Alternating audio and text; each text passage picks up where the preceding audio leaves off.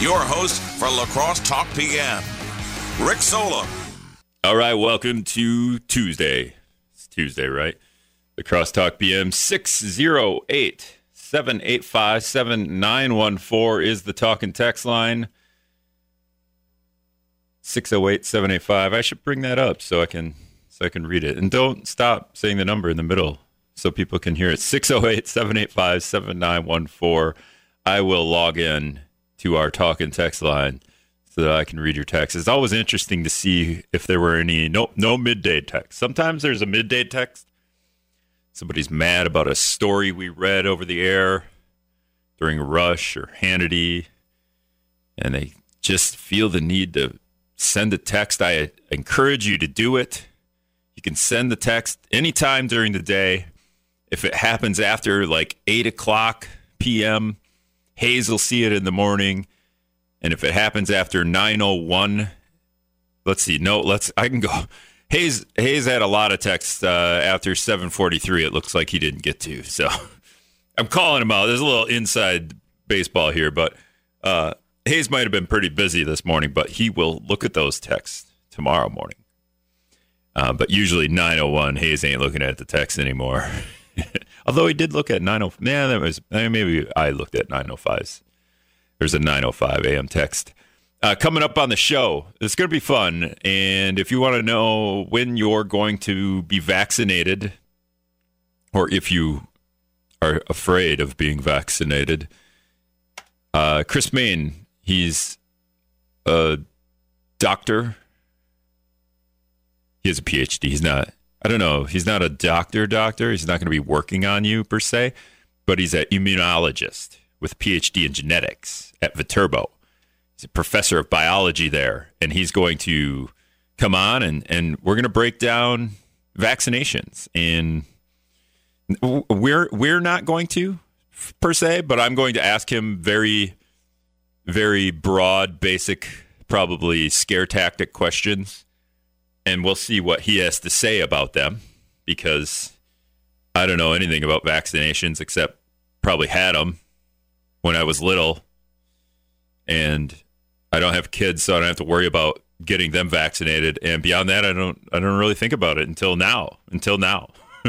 Number 3's calling in. Number 3, you're on the air. Go ahead. I got a PhD in underwater basket weaving. Yeah, that's. I feel like a lot of people. So you got the PhD, huh? You went all 8 years? 8 years in college? No, we don't take 8 years in college to get a PhD in underwater basket weaving. That's a long time to be underwater, though. Summer. Oh, you just get that in the summer. You're just getting a general certification if you're doing it in the summer. Yeah. All right. Anyway, you're talking about.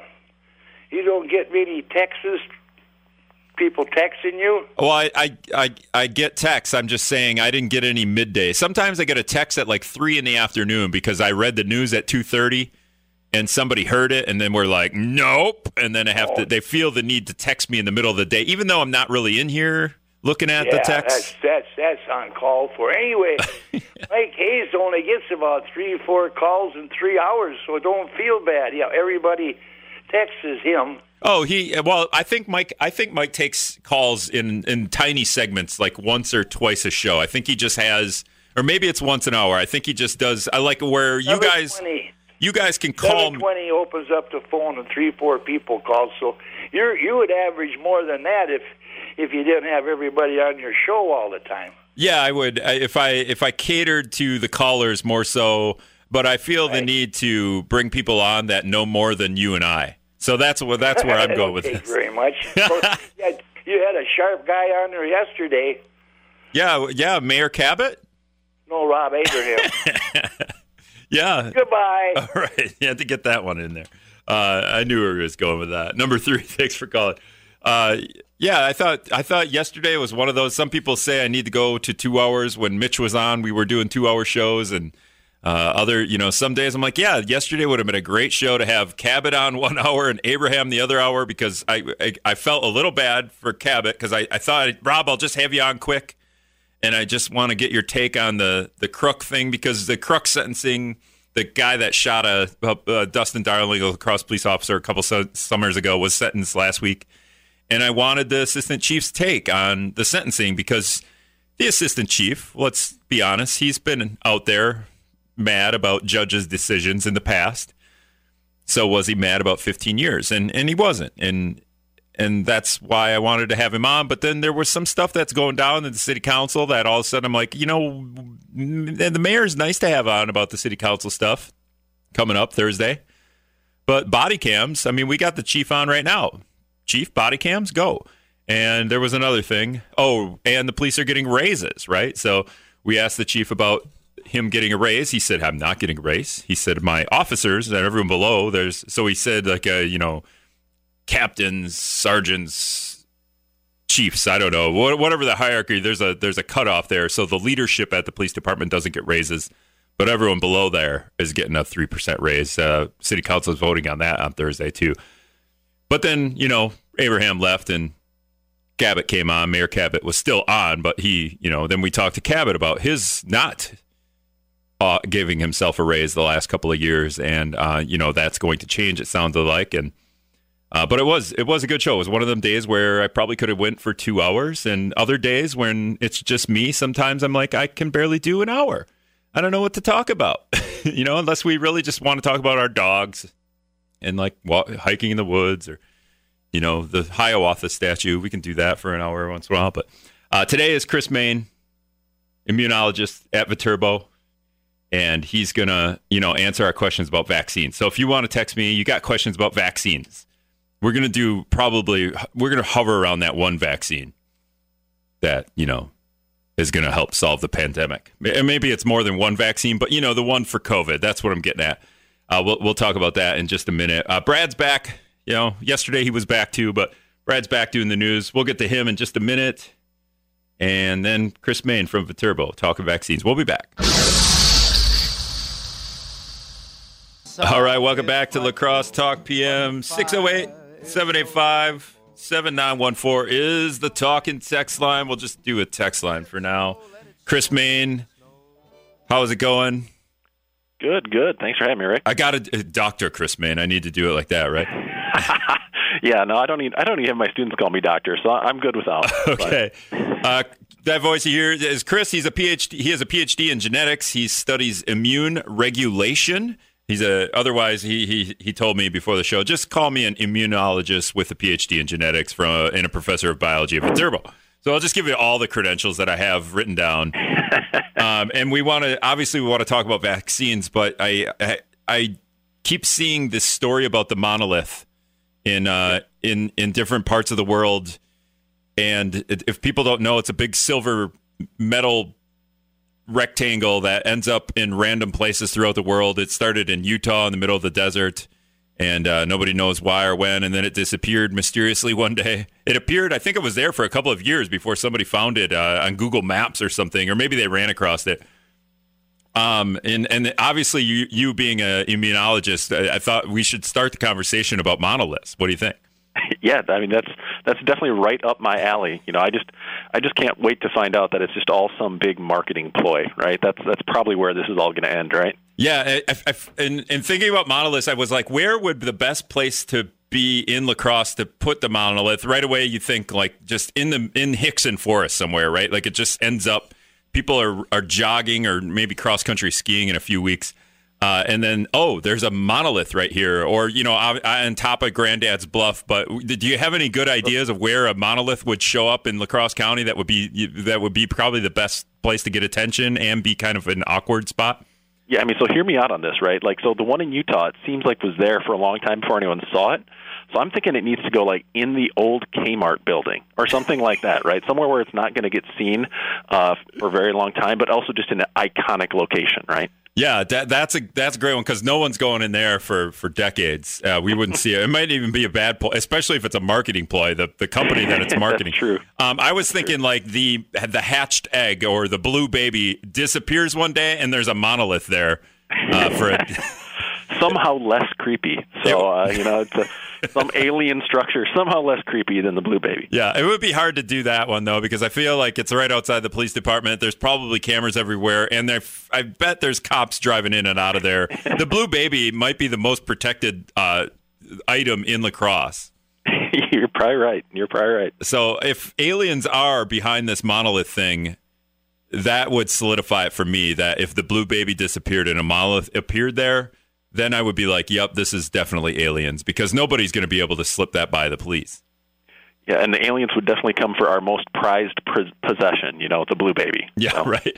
And then when it's all said and done, the monolith's there, and then it opens up and it's a BA burrito ad. That's what's going to happen. You like the shininess on this monolith? Check out the shininess on our foil around our delicious burritos. Yeah, BA burrito. Pull a coupon out of the slot for 2-for-1 BA chili dog burritos. They always have some weird burrito. They do. Yeah. And that's great. I don't mind it. Some days I'm like, I'm good. I don't need chicken soup burrito today. I'm good. It's just the worst burrito. All right. So that was, I did that on purpose. I wanted to bring the immunologist on and talk about the monolith, but I wanted to talk to somebody about the monolith. So I appreciate you playing along, Chris. Sure. Of course. So the COVID-19, it's destroyed our lives. It hasn't really destroyed my life in any way. It's actually probably helped me because it's given me something to talk about in a show that I've been doing for about a year now on my own, a little over a year now on my own. One time when I just started out, I had someone bail on me, right? Like literally 1 minute before the show. He's like, my kid's got wrestling practice, so I can't come on with you. And I'm like, oh, good. And we were going to break down the now I forget what movie it is. The Avenger movie with the woman she's not Supergirl, but she's now I totally forget. Captain Marvel. No, is it Captain Marvel? Yeah. Mm-hmm. Yeah. So I did a whole hour on Captain Marvel once, which is fine with me, but it was very awkward to do on my own. But since then, I haven't had a lot of times for reviewing movies. I've often been able to go and talk about COVID. And today, La Crosse County did suffer another death from COVID. It was the 43rd overall. I don't know how old this person was. Yesterday was the youngest person to have died from COVID, 50 to 59 years old. But we've had, I think it is 5 deaths in the past week from COVID in La Crosse. And we need to get out of this. We need to get out of this pandemic. So we're gonna have to get a vaccine, right? That's the only way get out of this thing. Yeah, I mean, at this point, I mean, there are public health measures, right, that could really help us get this thing under control. And even after a vaccine, I mean, it's going to make a vaccine much more effective if we can bring this under control with sort of the public health, approaches that have been kind of being recommended from the beginning. But yeah, I mean, to fully end this, yeah, it would take a vaccine for sure. Do you think, I don't want to get political here, but do you think like the politics surrounding this is that at some point we've ignored or haven't taken this thing seriously for so long now that the vaccine there's light at the end of the tunnel, and you know what, we're just going to sacrifice what we're going to sacrifice and get to a vaccine rather than give out $1 trillion in COVID relief?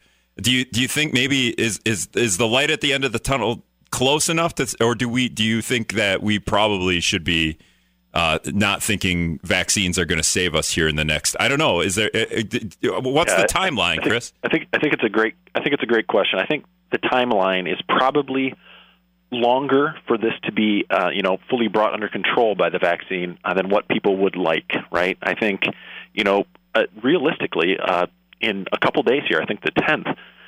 There's going to be meetings trying to determine the emergency use authorization for these vaccines, and they'll start getting out to people who most need them. People in our healthcare facilities, people in our nursing homes, elderly folks, people at risk.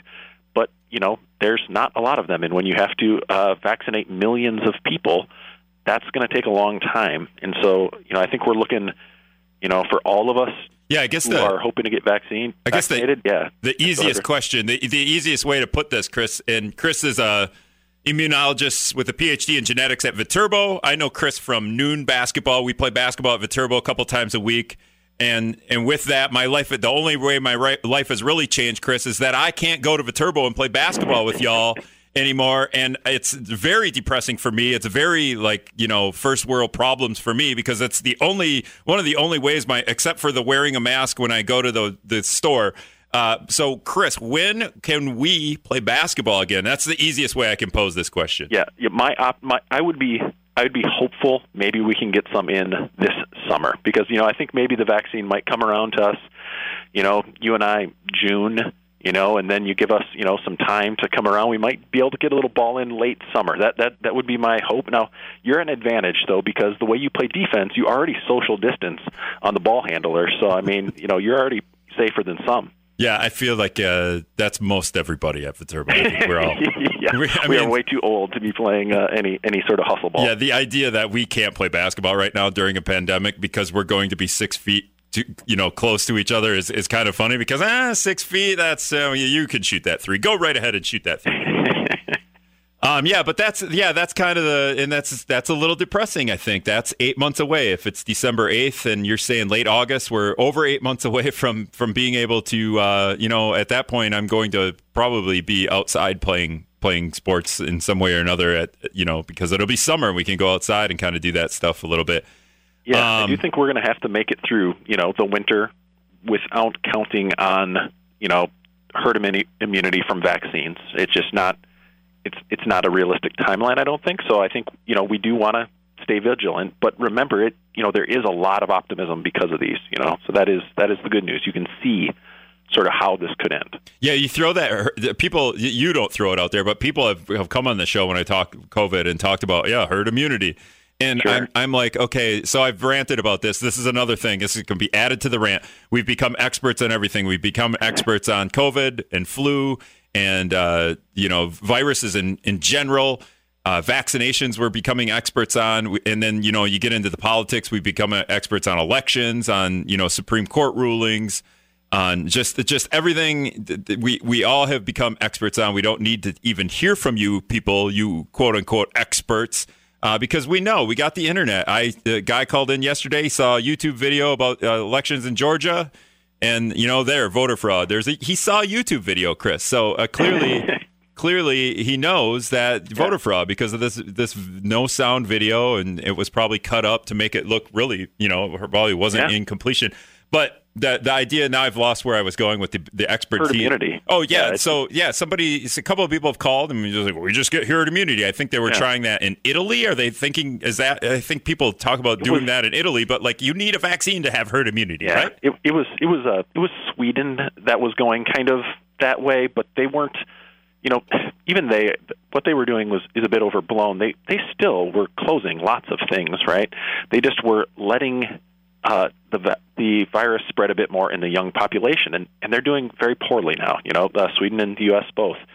I'm glad people are talking about herd immunity. I'm glad people have heard of this idea, but it's generally associated with a vaccine, right? And so there really is no feasible path to herd immunity in the absence of a vaccine, because what it costs is insane numbers of deaths, a very high number of deaths to get to the 70% infected threshold, right? In the U.S. we're probably not even at 7, and we need to get to 70%.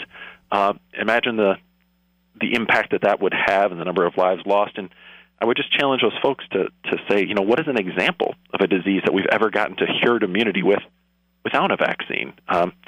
What happens instead is things become endemic, and they circulate, and they don't really go away in the absence of a vaccine. And so I'm glad people are thinking of herd immunity, though, because that is a key theory as to why getting vaccinated helps others and helps us as a whole population. Yeah, if a quick Google search here says Wisconsin has 5.8 million people in it, and if you go to the DHS website, we have 418,000 positive cases as of today, with 4,000 more today. So we're not quite there. 400,000 out of 5.8 million. We're almost to, almost to a 20%, and we need 70%. We're not even to 20. What is that? Like 10%, something like that? Yeah, less than 10. Yeah. We got a ways to go yet. And if you think about it, 68 people died today, and 3,800 people have died. And if we just want to get to herd immunity and not wear masks and let the thing run rampant, that the death toll would be pretty ridiculous. especially when the hospitals are overrun and then we just send people home to die. Exactly. And the reality of the situation is too, right, that you won't reach it because people who can, like you say you don't have to be exposed too often, it doesn't affect your life, can probably just hide from ever getting it, right? And so enough people would be able to sort of isolate themselves off that it probably wouldn't even spread to the level that we would need it to reach that 70% because of the way in which people would avoid it. And so it's not a realistic option, but I'm glad people are thinking of what herd immunity means, because now to get to that 70% with a vaccine, that is very doable. Yeah, and the idea that I would be able to hide if this thing never went away and I could hide from the virus forever means that I would just die of some obesity-related disease because I keep getting fatter. Yeah, that's... I definitely relate to that right now. It's harder to ride a bike in the winter, even though it's been pretty nice. I'm still not a big fan of 40-degree bike rides. Yeah, it just burns the lungs. All right, that's Chris Mayne. He's now I got to pull my notes up. I can't just do it off the top of my head. He's an immunologist with a PhD in genetics at Viterbo. I have these list of questions, so we're going to get to these questions when we come back. We got Brad's doing the news, but Scott's comments coming up. We'll be back after this. All right, welcome back to Lacrosse Talk PM. I got to play this song a little bit because Chris didn't know, and I didn't pronounce it very well, but Chris wasn't sure about if he had heard this song before. Chris, have you heard this song before? I have, yes. Okay. Now I recognize it. Yep. And then you're just like, yeah, duh, I've heard this. I didn't pronounce it like it's... Oh, yeah. I spent a lot of time stocking shelves working as a part-time grocery clerk. So, all of those, holiday songs, I've heard them all over the old Muzak at some point or another. Over and over, all through late October. Exactly. Yeah. Chris, and that's how you stocked shelves and you worked your way through a PhD, and now you're an immunologist at Viterbo. A professor of biology. How are Zoom classes going for a biology teacher? Because I feel like some of that stuff is hands-on. When we bring Professor Ted Wilson in, he's like, yeah, biology was great today. We were out on the river. And I'm like, oh, sounds like I should have changed my profession. Yeah, I'm always very jealous of my colleagues who are field biologists who get to go out. I love the outside, but it just didn't incorporate into my job. I'm much more of a lab bench scientist. But yeah, you're right. Zoom classes are challenging when it comes to the lab, especially. As far as working in groups and learning on Zoom, it's actually been better than I thought. But it is hard to replace the lab and the ability to do dissections and all those sorts of hands-on things that we usually enjoy. So. Now, do your students have their cameras on? So I am very lucky in that my upper class students, like the juniors and seniors, always do. I've never even had to ask them. They kind of recognize, I think that they feel more like a community when they have them on, and so they do. My freshmen, I would say it's about a quarter of them do. Now, did you have to do some regulation training to have them have their Bunsen burners on in their house, and has anyone started their house or dorm or apartment on fire? So I have not tried to do any kitchen labs where they have to do stuff in their kitchen, but I do know some people do that with online learning, where they have them go to the drugstore and buy a few of these different chemicals, and we'll do some things at the kitchen table. But I haven't done that in any of my classes. All right, so no students have been harmed in virtual learning at Viterbo under Chris Mayne. Exactly, that is a very important disclaimer to have on this. Yeah, you could put it in the syllabus for next semester. No students were harmed, because it sounds like next semester. Well, by August, right? Next semester. No, next semester would be coming up here in February. So you could put that in the online syllabus. All right, yeah. So we've kind of avoided. We've talked around the idea of vaccinations coming for COVID-19, and you said by August, it sounds like maybe we'll start to get back to normal, right? That's kind of the quote unquote phrase, always back to normal. But August, maybe. That's my guess. That is just me fully speculating, right? And that's dependent on so many things. It is really an exciting day, actually, because the UK, in the United Kingdom, over in Britain, they actually started vaccinating today. And, in a couple weeks, we may be able to start in the U.S., depending on how things go. It's just going to be a slow rollout, and there's going to be prioritization of these things. But, we've had supply chain issues, throughout the pandemic. So I suspect being able to create, tens of millions of doses of vaccine could be a challenge in getting them distributed. But yeah, it's an exciting day when you look at the way people are responding in the UK to this day coming and, these really highly effective vaccines being at least starting to roll out. Have they been a lot more disciplined in the UK when it comes to closing and staying home and staying distant, and where they would welcome a vaccine? Because I have been locked in my house, and I haven't been able to go anywhere or do anything. Where in the States we do what you want, we'll just give you some recommendations, but where our life hasn't changed all that much, and therefore vaccines, I don't need to really get a vaccine. Nothing's changed for me. Yeah, I think from my understanding, they're not terribly dissimilar from us. They're not doing as badly as the U.S., but they have their own similar challenges, both politically and just with policy and differences in how those policies are being implemented in different locations, from my understanding. Yeah. So, and then when it comes to a vaccine, the idea that, well, can we trust the vaccine, Chris? Like, can we, if the vaccine comes and you talk about giving, the senior citizens and healthcare workers the vaccine. Well, at this point, they're already, like, we've already sacrificed all those people. We should just be giving you and I the vaccine, don't you think? No, I don't think quite. That's what we're doing. Concerns about the vaccine, I think, are really natural, and I think those are important questions that people are asking, and this is why we have such a rigorous clinical trials procedure in the United States, and especially with how fast this has occurred. Those questions on safety and worries and concerns are all to be expected, and that's very natural, and those are the right questions to be asking. Yeah, so it seems like we've rushed a vaccine, but when I become the vaccine expert, I don't know anything about old vaccines, other vaccines. Did we rush any other vaccines? Is this even rushed? I don't even know if it's rushed, and what's the timeline for a quote unquote regular vaccine versus this one?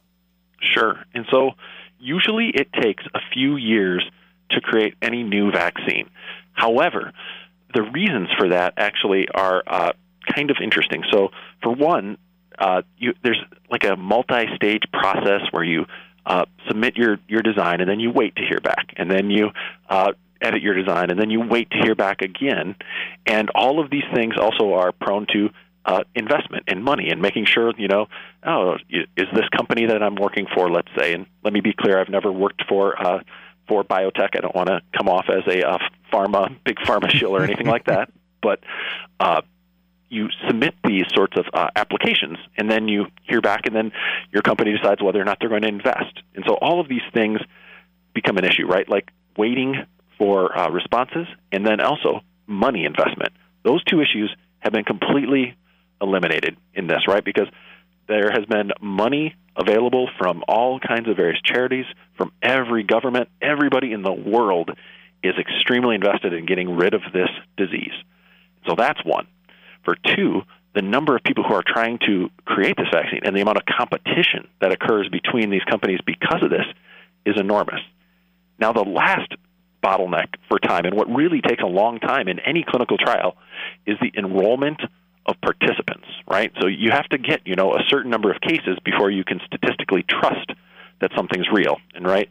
So in these two trials, Pfizer and Moderna, they have almost 75,000 patients. And think about that. They got 75,000 people involved in these trials in just a few months. And that's because, it's sort of a product of how bad we've handled the pandemic as a country, that we actually ended up having lots of people available to get the vaccine and lots of people who would then get sick, so that this could be all ramped up. So the one, I guess, side effect of this being, rampaging pretty ridiculously in the U.S. is that it has allowed this trial to get finished in the U.S. relatively quickly. But when you say 75,000 people and a lot of those got sick, we need 75,000 healthy people. That might not be so easy to find, Chris, right? Because they got to get vaccinated without the virus. That is what they had to find, though. They did. They succeeded, and across all kinds of different groups of people, various ethnicities, various age groups. And so it's really, and it's been more transparent, actually, than any clinical trials ever before. Again, I think because there's so much competition between Pfizer and Moderna, and there's so many eyeballs on this, everybody is clamoring for, we need you to be very honest and transparent and show us everything. So there's never actually been a faster clinical trial. There's never been a larger clinical trial done faster and so transparently as these. All right, so I got a question. We got a caller here, so I'm gonna subject you to a caller here, Chris. And I don't know who it is. Caller, who is this? This is Tammy. Oh, hey, Tammy? Yes. Okay, yeah, you're on with Chris. You got a question for him? Yeah. Have you looked into the work of Dr. James Lyons Wheeler? He's got a really good nonprofit. He's been studying coronaviruses, and he's got a big beef. It's transparent, maybe? No. The CDC or the FDA hasn't totally set aside all animal trials. They combined the first and the second human trials into one to rush it through. They haven't followed the normal process at all. And that's really concerning because historically, coronaviruses in animal trials, and they've done them, and this is peer-reviewed information that's out there, they have typically, vaccines have caused autoimmune reactions through proteins and peptides in the virus that make you sicker after you've had the virus, the vaccine. So that even if you get it with the wild virus again after the vaccine, you get really sick and the animals would die. And it really needs, it's been sent out and the scientists are completely disregarding it. Or I should say the political, right. What do you call them, the vaccine company. All right, thanks, Tammy. Chris, do you got any info there? Yeah, so I actually am not familiar with that individual. I don't know their work, but she is right that we have to be very careful in how we do these things and look into them. But I can tell you that there has not been a study that's been so many people involved, right? And so we have had now 75,000 people vaccinated. That's an enormous number, right? And so if this was causing these enormous extra sick autoimmune diseases, we would have picked those up in this study, right? We would be seeing these people have these same effects. And so I don't know the animal studies that she's referring to. I am familiar with some animal studies on this coronavirus in non-human primates that did not have those same results, but I'm not familiar with the ones that Tammy's talking about. But it is important to track these things and to be concerned about them, and we would be seeing those in this 75,000 people if that were the case. Well, I think part of what she said, too, is we've rushed this vaccine or we've rushed it out or however. And that was one of my, I think we just talked about that a little bit, the idea that we're rushing this thing out. Yeah, we're rushing this thing out, but you said, I think maybe either before the show or on the air, something about, well, we've been able to, like, we can do that. There's enough money and people to do that or something like that. Yeah. And so I thank Tammy for the question too. It sounds, like she's worried and she's concerned and, concerned about people changing the procedures or things like that. And those are all things that are natural concerns. And this has happened faster and so much faster than ever before. It does raise questions. Now, the process has certainly been expedited, but it hasn't been rushed. No corners have been cut. It was something that I was watching very carefully myself when this all started happening, right? And certainly then, as you mentioned, the politics get tied up in this, and that there's a lot of investment in getting this done, right? And a lot of people's reputations. And so we want this to get done as fast as possible. And I was looking for corners to be cut myself too. And very importantly, no safety corners have been, right? We built upon knowledge we already knew about SARS, which is a relative of SARS coronavirus 2, the coronavirus, novel coronavirus. And so we have built upon that knowledge, so we knew what to target, right? And the new approaches that are being used with these mRNA vaccines allowed for things to happen a lot faster. And then again, just because money was not an issue, that really cut a lot of the time out. And the fact that there were so many people that, were going to be exposed to this, that also made the timeline be greatly shortened compared to normal. Sam texted in, he goes, and you don't have to spend a ton of time on this, but will SARS-2 burn itself out like SARS-1? I'm not even really sure what that means. Oh, so what that actually means, so this novel coronavirus is called SARS coronavirus 2. because it causes severe acute respiratory syndrome, similar to the original SARS back in the day, and they're both coronaviruses. And so SARS-1 didn't so much burn itself out. The public health measures that were taken on immediately in Asia when that first hit really did a good job of limiting its spread out. And so that, I think, was a big player there, whereas this now cannot burn itself out, not at the level it is in, globally anyway. It's a great question. When we talk about long vaccines, and we haven't rushed this, but the easy way to say it is it hasn't taken very long to create this vaccine, apparently, because I don't know how long it actually takes to create vaccines, but you said a couple of years. Years, usually. Yep. Usually years. And so this is faster than it's ever been done. It's a scientific, accomplishment that's rarely been seen. And when you talk about that, we're also better at science now than we were maybe a decade ago or decades ago, right? So the idea that this would happen faster makes sense a little bit. Yeah, I mean, and not only that, you have all the greatest scientists all willing to work and pull in the same direction on this, and that's another huge part. There's, none of these people working on these trials have any problems getting the most talented people out there to come and work for them on this, because people are all doing their part to try to, it's in no one's best interest to let this thing keep going or to have this thing continue. And so, it's led to a timeline that's, really quite the miracle, honestly. We're all worried about being vaccinated and then turning into zombies. So will that happen? And then Will Smith will have to save us? I mean, the long-term effects, we don't know. Years down the road, if this vaccine is going to turn me into a zombie, Chris, why? So I don't want to take it. I want to take it 2 years from now when I know not everybody else in the world is a zombie, though I don't really want to live in a world with zombies either, so maybe I should just become part of the zombie herd.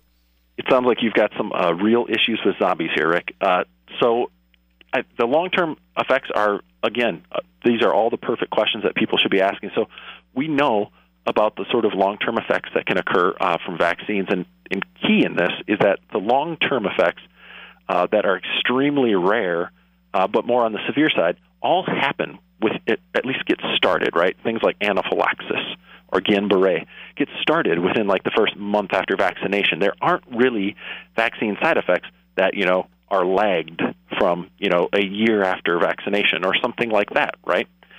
Also, this new style of vaccine, these mRNA vaccines, while this is the first time they're going to get through FDA approval, they have been used in trials for many years, right? They were used for example, rabies, I think in 2013 or 2014. And so people had to have been vaccinated with these years ago.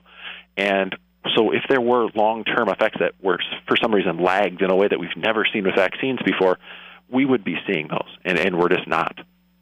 Mark texted in, there is no live or dead virus in this vaccine, so that makes it unique and different from all other vaccines, ?